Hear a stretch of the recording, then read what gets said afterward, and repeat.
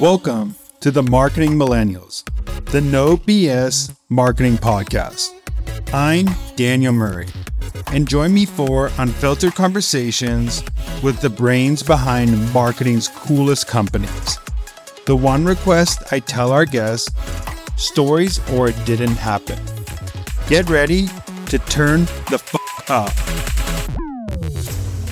When we think about how our brains work, we like to think it's conscious, logical processing, that we're in charge of our brains and the choices that we make at any given time. And really, your subconscious is driving 99% of what your brain is doing at any given time, both for you and for your customers.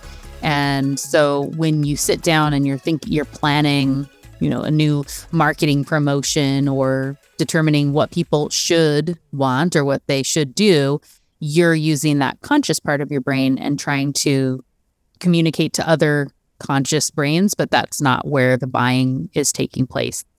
What do brands like Warby Parker, Dr. Squatch, Vital Proteins, and Blended all have in common?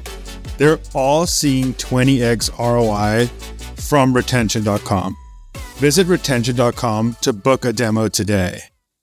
Hey, Melina, welcome to the podcast. Oh, yeah. Thanks for having me. This is going to be awesome. This is one of my favorite topics, talking about psychology and consumer behavior. But I want to start with just how did you get into this space and how did you get into the marketing space, especially this focused consumer behavior space? My undergrad is actually in business administration with a focus in marketing. And so I did work in marketing and brand strategy for quite some time.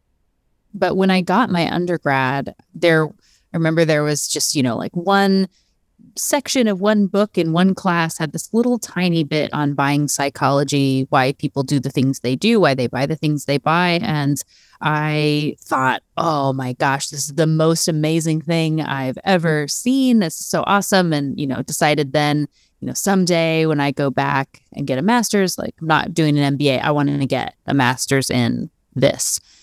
And I spent the better part of 10 years calling universities and asking them about a program like this. And they all said it doesn't exist. That's not a thing. We don't have that. Sorry, I guess, sort of. And saying, you can build a program yourself if you want, to which is well, if I know what I need to study, I don't need to pay you. That seems silly. So I was working in industry. So I started I worked in a marketing and advertising PR agency for a little while, started a business, and then ended up running a marketing department for a credit union. While I was in that space, I was part of, the best way to explain it, it's kind of like a fellowship of people within the credit union industry that had to do with innovation and coming up with new ideas and design thinking and things like that. And we were at an event. They brought in some people from the Center for Advanced Hindsight at Duke University, which is their behavioral economics wing. And they were talking about the research that they were doing. And I realized that this was the thing I had been looking for a decade, and kind of cornered them and made them tell me all about the magic of their world, and found myself a master's program in behavioral economics. And in that process, realized that all the stuff that was so clear to me about how this applies to marketing and brand strategy and communication and change management and pricing and goals for business, just nobody was really talking about at that time. And so I ended up starting my podcast, The Brainy Business, and it was the first of its kind really in the world. And so people were finding it and have been excited and wanting more. And that just kind of led to lots more conversation and books and all of that on the topic. That's so awesome. Just for people who don't understand, there's economics, but what is behavioral economics? What is the difference? Traditional economics assumes logical people making rational choices in everything that they do. And because we're all human, we know that's not really the world that we live in. You know that you should exercise and eat right, and you end up binge watching Netflix and eating Cheetos or something like that instead. So what you had is that traditional economic models weren't accurately predicting the behavior of what people would do. So it's what you think they should do versus what they actually do. And so over time, you had psychologists and economists, neuroscientists working together on research or entering into one another's fields to try and see if there are common threads that could be used to more accurately predict behavior. And thankfully, there are. And that's how the field of behavioral economics was born. It's like, you say, if economics and psychology had a baby, you would have behavioral economics. That's hilarious. That's a good analogy. I would love to go into like why marketers should care about behavioral economics.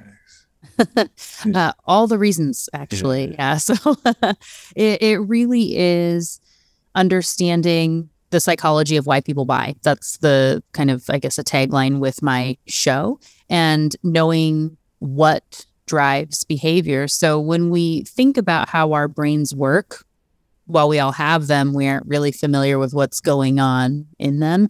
We like to think it's conscious, logical processing, that we're in charge of our brains and the choices that we make at any given time. And really, your subconscious is driving 99% of what your brain is doing at any given time, both for you and for your customers. And the conscious and subconscious don't really speak the same language. And so when you sit down and you're planning, a new marketing promotion or determining what people should want or what they should do, you're using that conscious part of your brain and trying to communicate to other conscious brains, but that's not where the buying is taking place. There's a really great analogy done by a psychologist out of NYU that is this idea of, you can think of your brain like a person riding an elephant. The conscious logical piece being the rider, it has a plan, know where you want to go. It can see out onto the horizon, obstacles in the way, like this is where we're going, we're good. It doesn't, though, speak the same language as the elephant. And if you can't push or pull or logic the elephant into going where you want it to go, if it wants to sit down or run in another direction, you're kind of stuck behind this 6-ton behemoth in the way. So you need to properly motivate and incentivize the elephant and work with its ways of moving and communicating instead of trying to speak to other riders. So when you can work with the elephant of people that are buying and with those rules of the subconscious brain, it just makes it much, much easier to make sure you're speaking to the right people and are more likely to convert on sales easier. Yeah, that's awesome. Like one of my favorite sayings, and I don't know who actually originated, but it's like people buy with emotions, then justify with logic. And I think this is what you're talking about is so true. Is like so many impulse buys are not like very logical. They're like, oh, I love this, or like, oh, this is a deal, or oh, this is great pricing, or blah blah blah. It's not like, it's when the emotional state they're in there, and that's hard to predict with like economics, that emotional state that a human is at that moment when they're making a purchase. I do a whole bunch of stuff on pricing strategy. I teach a class on it, and I have an episode, it's The Truth About Pricing. Pricing is never about price. All the stuff that happens before the price is more important than the price itself. And I have an example, a framework I call It's Not About the Cookie. So if you imagine we're walking down the street having a great conversation, and all of a sudden there's this luscious scent in the air, that we're just sort of like, ooh, what is that? It's a little bit, it's sweet, a hint of salt. You can tell it's chocolatey, and what? Oh, it's cookies, right? We can smell chocolate chip cookies are there, and we're still talking, but it's like cartoon characters. Our noses are leading us down the street as we're trying to find the source of this amazing scent.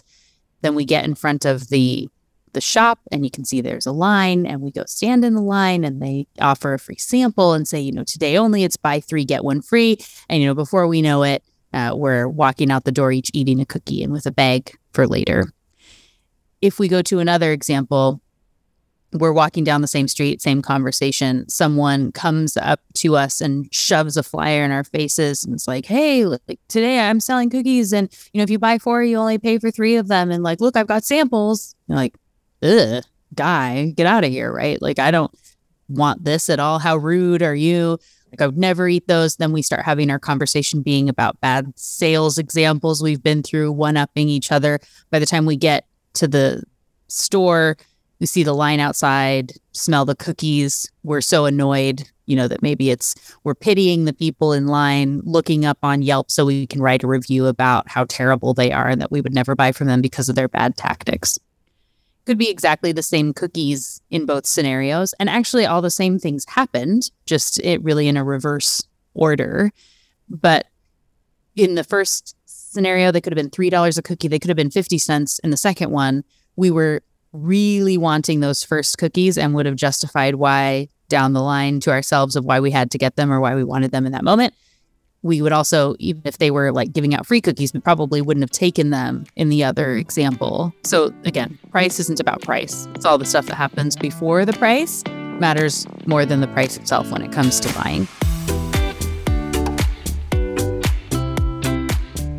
What are some things that businesses could do to that are little things that could affect how a person perceives pricing?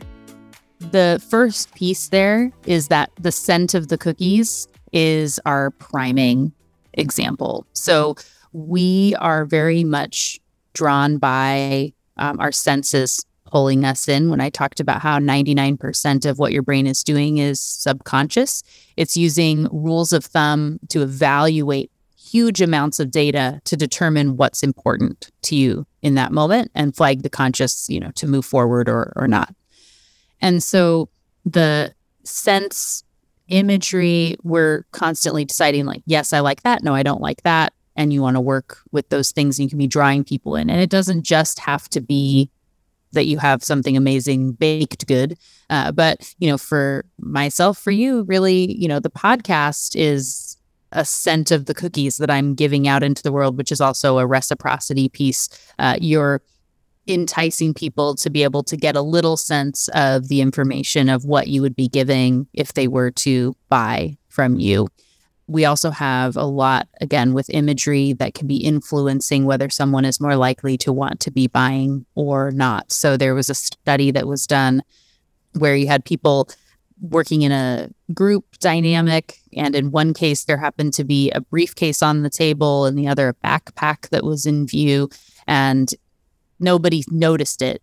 But when they looked at who was more cooperative, the people that were in the backpack room were cooperative, and you had more combative people in the briefcase room because of the literal associations that our brains make with imagery. And so really, the images you put on your website or out in your social channels or how you are communicating information, really everything matters, even on a very small scale like that. Could be tipping in one direction or another. One other concept, and it's the first I introduce in my book, is on framing. So how you say something matters much more than what you are saying. In the case of the cookie scenario, we had buy 3, get 1 free. Our brains tend to think that things that rhyme and are more concise are more truthful and honest. We like them better when they're short, sweet, and rhyming is, a benefit there.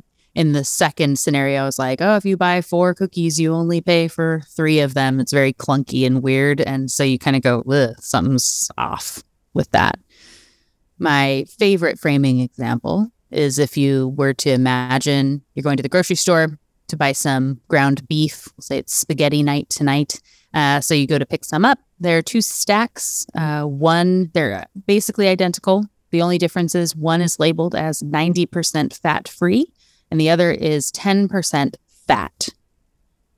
Which one do you want to buy? Which one feels better to you?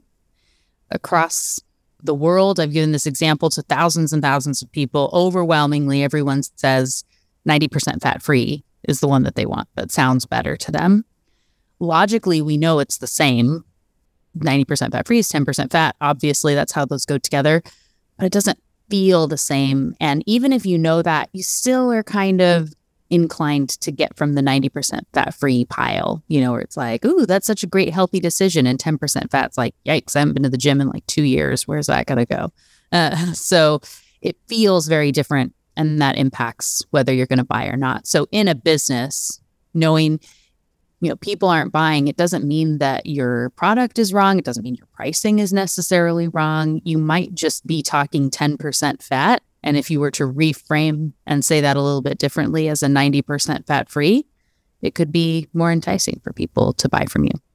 Yeah, that's so interesting, because one's like has a bunch of positive to like something that you really want, and one's like, okay, it's 10%, but it has fat next to it. So it's like, oh, like really, that sounds a lot, maybe in my head. It sounds so that's very interesting. Also, I think you say something about like, I know there's 90 or 10, but like the ending of like numbers and like how that could affect how people buy. Because like some people, for example, I mean, you see this with real estate agents all the time. On like, I watch $1 million listing and they're like, oh, if you do the price is like 29.995 instead of 30, if you get 30, you might have buyers who don't want to get into the 30 million price, but even though that's basically 30 million. So it's kind of funny. I'm interested to know like how that works and why that works.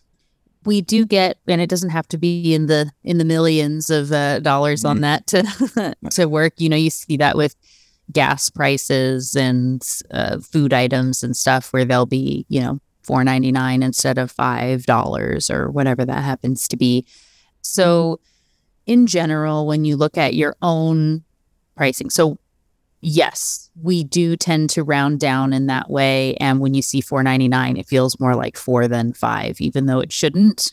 It does in a lot of ways. Consumers get wise to, some people are like, no, I don't fall for that. And, some more often than you realize, it does influence, especially when you can reduce a number. So the difference from 1,100 to 1,099 is not as great as going from $1,000 to $999. Going where you lose a full digit and that leftmost number goes down is going to be more impactful. When you're determining your own pricing, if you have something that is a gift or a luxury type of an item, people have been shown to prefer the rounded pricing or those higher numbers. So when we think about something like wine, most people aren't looking to buy discount wine. You'd rather pay $42 for a bottle than $39, because discount cheap wine isn't something that happens a lot.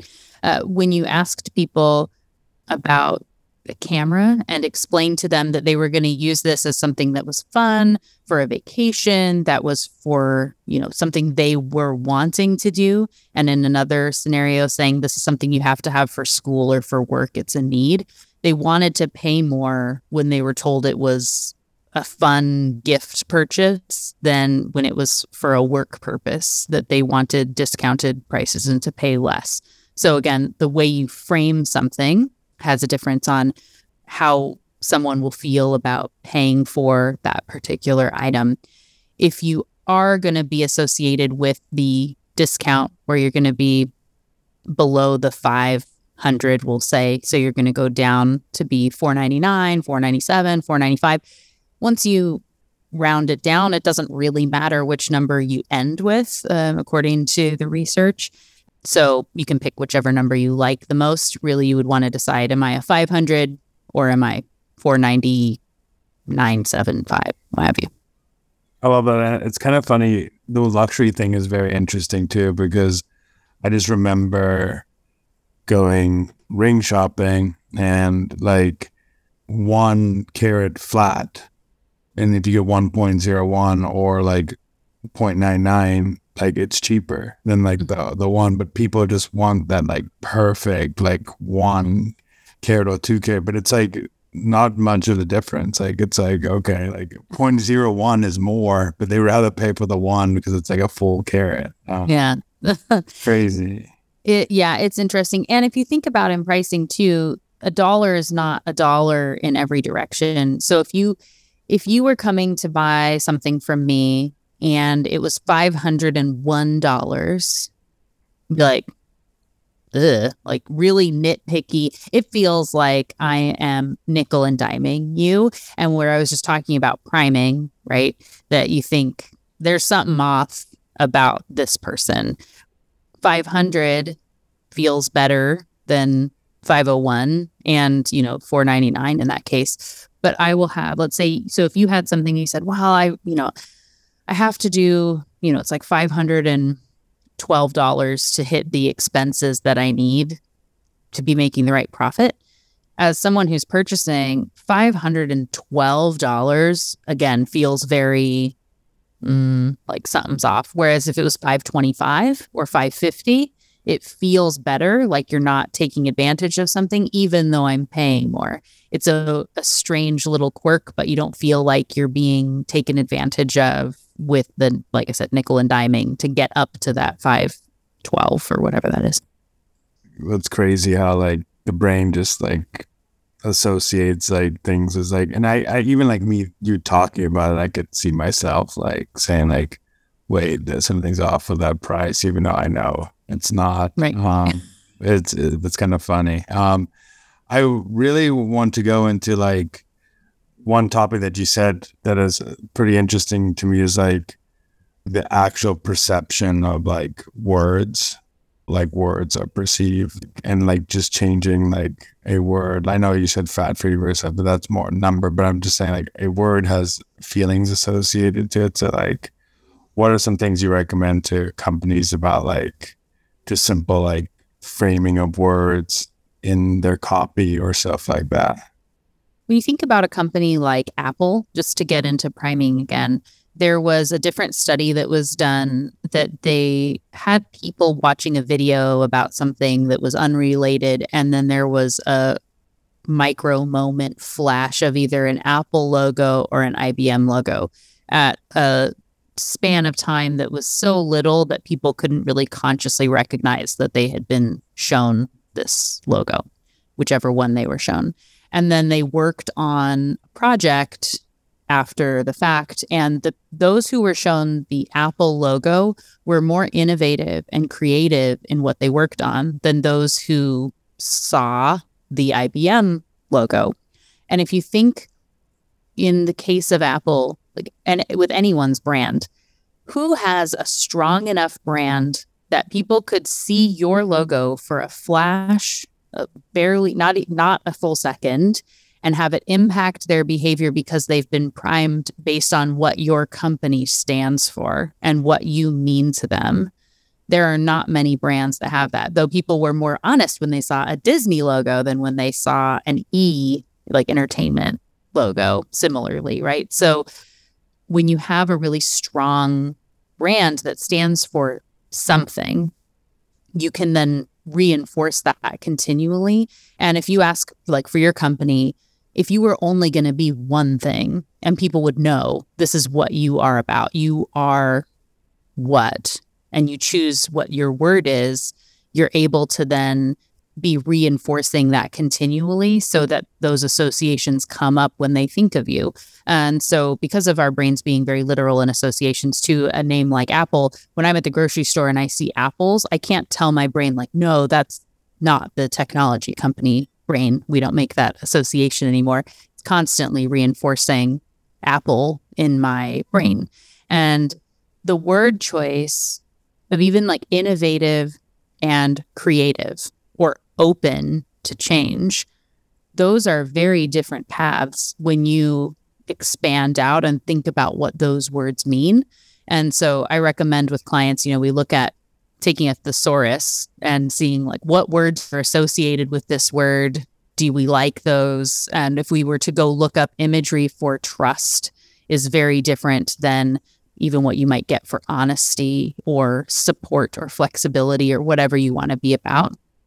But narrowing it down to something and then putting all your eggs in that particular basket to reinforce it. And then you can get the whole team on board and you can be priming for that internally and with customers. I think you had there was something about like top 5 wording mistakes businesses make. What are the top 5 wording mistakes that business make? So that's episode 2 of the podcast, just so for anybody who wants to get that. And then, so it's thebrainybusiness.com / then the number 2 or 5 when I talk about pricing. But it's, you're too, if I just say them as you're too vague, you're too literal, you're too confusing, too boring, those, we get into those and expand on them there and the concepts that come into play.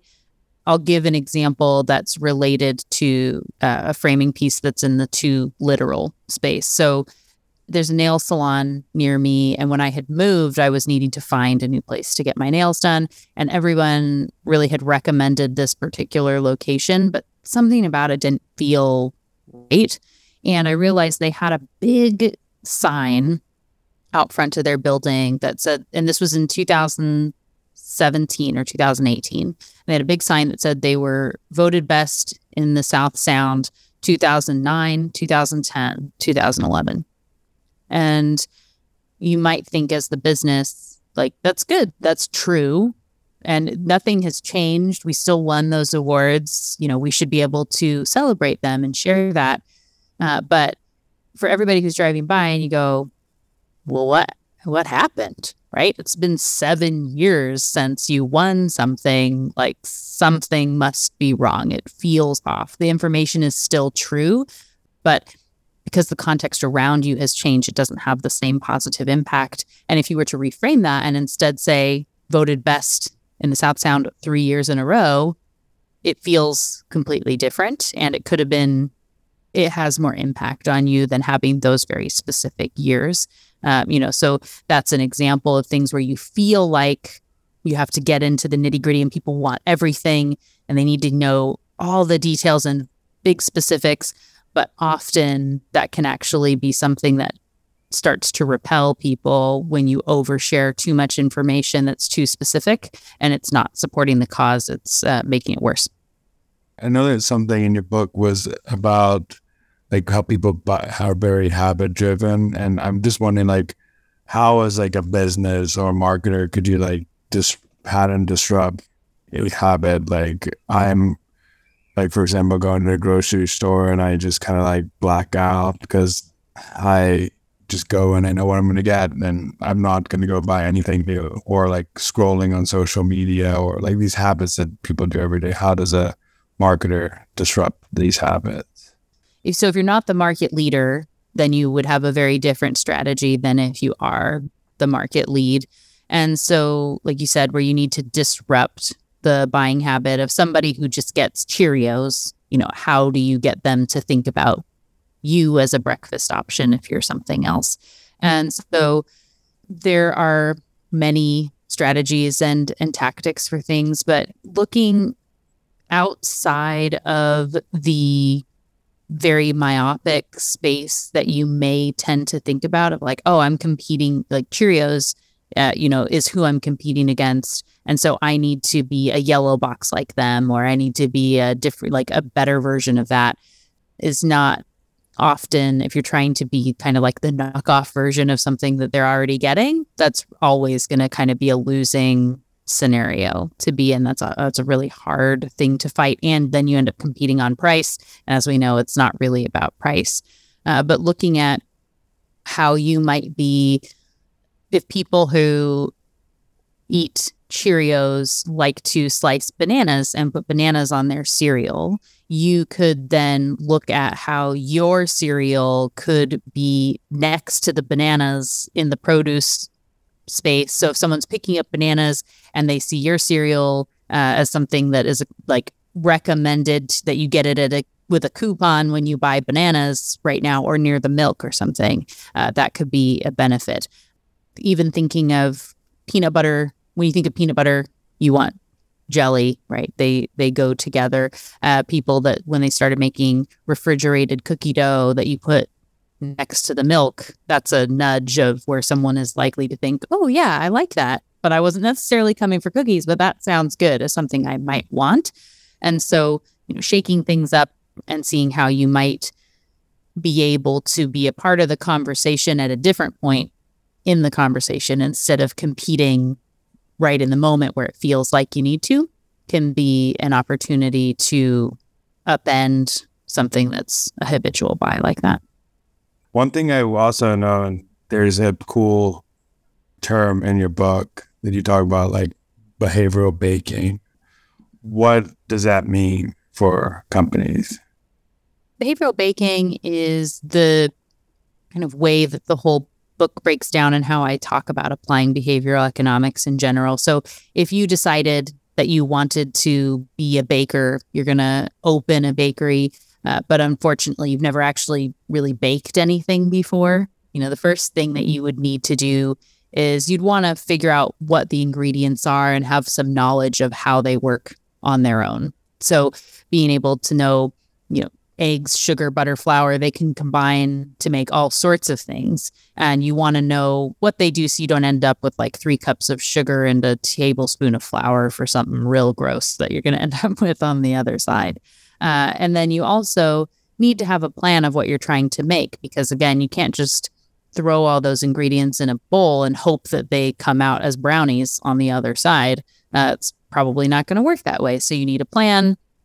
And then you're probably going to follow a recipe, maybe start with like a box cake mix as you go into the process. And even if it comes out and it's a little bit dense or it's not quite right, you're able to realize that like you can go look up and say, well, what might I do differently next time? I need to incorporate more air in when I'm whipping this or cook it at a lower temperature, whatever.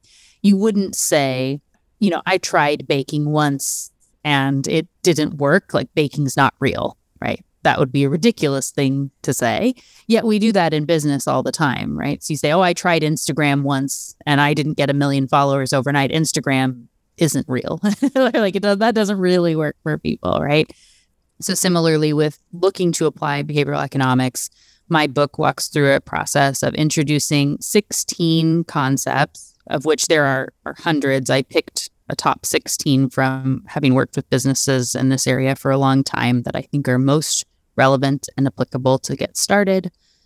And each, you get like, this is what framing is and how you might use it. This is priming, reciprocity, anchoring. It goes through those 16. Your ingredients, then starts kind of giving you some recipes where you can start combining them together and knowing that it is kind of a lifestyle of testing and trying things and doing little tests as you go instead of, to not say, I tried behavioral economics once and it didn't do what I expected it to do. It's not real. It's kind of trying to avoid that and know that the concepts are true and there are options to try and apply them, and just being curious in the way that you apply is going to be helpful in ongoing small tests. You see it all the time with like, Facebook ads don't work because I tried it and it didn't work, but they didn't like test a bunch of things or they didn't try new things. Like it's kind of like, sometimes it's like someone's like first time baking, like you said, or it's like, I want to create a whole new recipe, like, and I've never done that before. So like, obviously the first time might not have the best tasting recipe.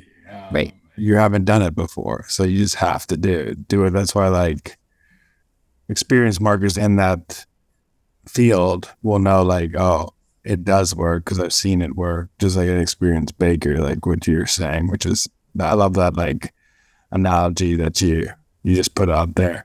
One other thing I wanted to ask is like, I know like everybody hears this term, but like social proof, why don't you think like people use it like enough? Like I feel like they underutilize this, like even though like they know like people buy because of people that they like, and if there's a full restaurant over the line out there, it's perceived as a better restaurant. Like why do you think people just don't like utilize it enough in business?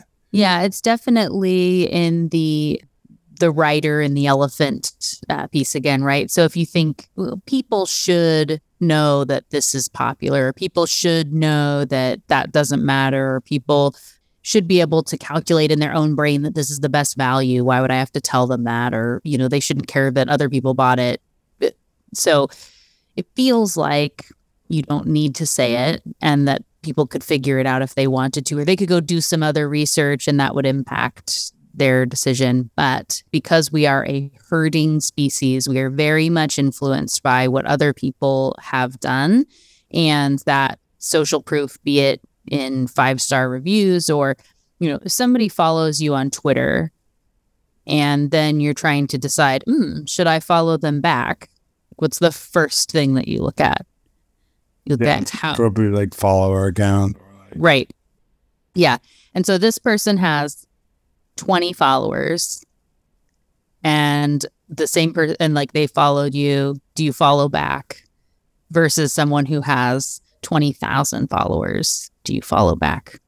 Then you probably don't even look at anything else, right? The person with 20 followers, you're like, I don't need to be 20, one of 21. That seems weird. But being, everybody else must know something. You don't even look through their tweets before you decide if you're going to follow back. And it could be lots and lots of bots and their mom or something that's following them. But we just jump onto that particular bandwagon because it feels like, 20,000 other people have done the due diligence for us. They must be following this person for a reason. And so, some of the original research on social proof done by Robert Cialdini is looking at, and he was on my podcast and was talking about restaurants in China and where they had, when they wrote most popular on their items that actually were most popular, it increased the likelihood that people would order those by between 13 and 20%. And so adding 2 words, most popular, if that would make it so your most popular items are 20% more likely to be chosen, and you can invest in making sure that those are also your most profitable items, why would you not do that, right? But that only had an impact on people who were new to the restaurant. So if people already know what they want, I don't care that other people like that. But when we're in an uncertain situation, when we're unsure of what to do, we haven't been here before, is where we're much more likely to lean on social proof and our herding instincts, as well as all these other biases, of which I talk about in my book and on the podcast, to make decisions. I wonder if you framed it most popular this week, if that would change the perception of someone who has been there before, but it's and it's this item I've never really tried, but it's enticing me to do it because it's not the most popular of all time. It's this week it's popular. Why are people eating this week? Right. Or even the chef special, or if you think about at Starbucks, people get into a habit of the stuff that they buy there, but then they have the barista drink of the week, right? So this is Melina's favorite drink, which is some random thing that's not on the menu that has extra special stuff. Ask about Melina's special drink. And I go there, even though I get the same thing, might be maybe I want to try something. You're obviously an expert because you work here. And so you're making a ridiculous amount of drinks. There must be something special about this. If this is the one that you buy, I might be more likely to try something new. And if I'm getting a drink that's, I don't know that there's anything you can get for only $3 at Starbucks these days, but that's when the one from the barista is one that has a bunch of extra flavoring and upgrades in it. So it's a $4.25 drink instead of the $3 drink I was getting. And then I try it because of that expertise, which is another form of social proof, and then decide to move forward. That could be something to nudge the behavior as well. Yeah, it's actually kind of crazy to think about how much restaurants and food places use so many psychology, price anchoring and the most popular thing you just said, and then some restaurants will have this expensive meal that nobody will ever eat, but that it will bring up the prices of everything else because it looks cheaper relative to everything else. So it's just crazy that they do that. I want to give you the last 2 or 3 minutes to talk about your podcast, your book. Where can people find you? I mean, I want to learn more about this topic. I'm sure a lot of people want to learn more about this. So how can people find you? So the podcast is called The Brainy Business, as is my company. And the website is thebrainybusiness.com. Like to keep it all easy for you there. And at thebrainybusiness.com, you can find the podcast. You can find information about my book. And depending on when you listen to this, books, as I know we were talking about in advance, I just submitted the manuscript for my second book, which should be coming out this year as well. So you can also find my first book, What Your Customer Wants and Can't Tell You, on Amazon and anywhere else where you like to buy books. You can find me on pretty much all the socials as The Brainy Biz, B-I-Z. Cool. Keeping it easy for everybody. Yeah, definitely a must follow and a must listen and a must read. So everybody who's listening, I suggest you go do this. And this is like such an important topic in marketing that a lot of people don't spend enough time learning, I think. Like, they learn about all the tactics and the how to do things, but they don't take enough time to know like why people are actually coming to my business and buying and what's making them make that decision. So thank you so much for joining. Yeah, of course. Thanks for having me. Thanks so much for listening. Tune in next week to hear more great insights from marketing's coolest operators. If you haven't already, please consider subscribing to the Marketing Millennials podcast and giving it a 5-star rating. It helps bring more marketers into our community.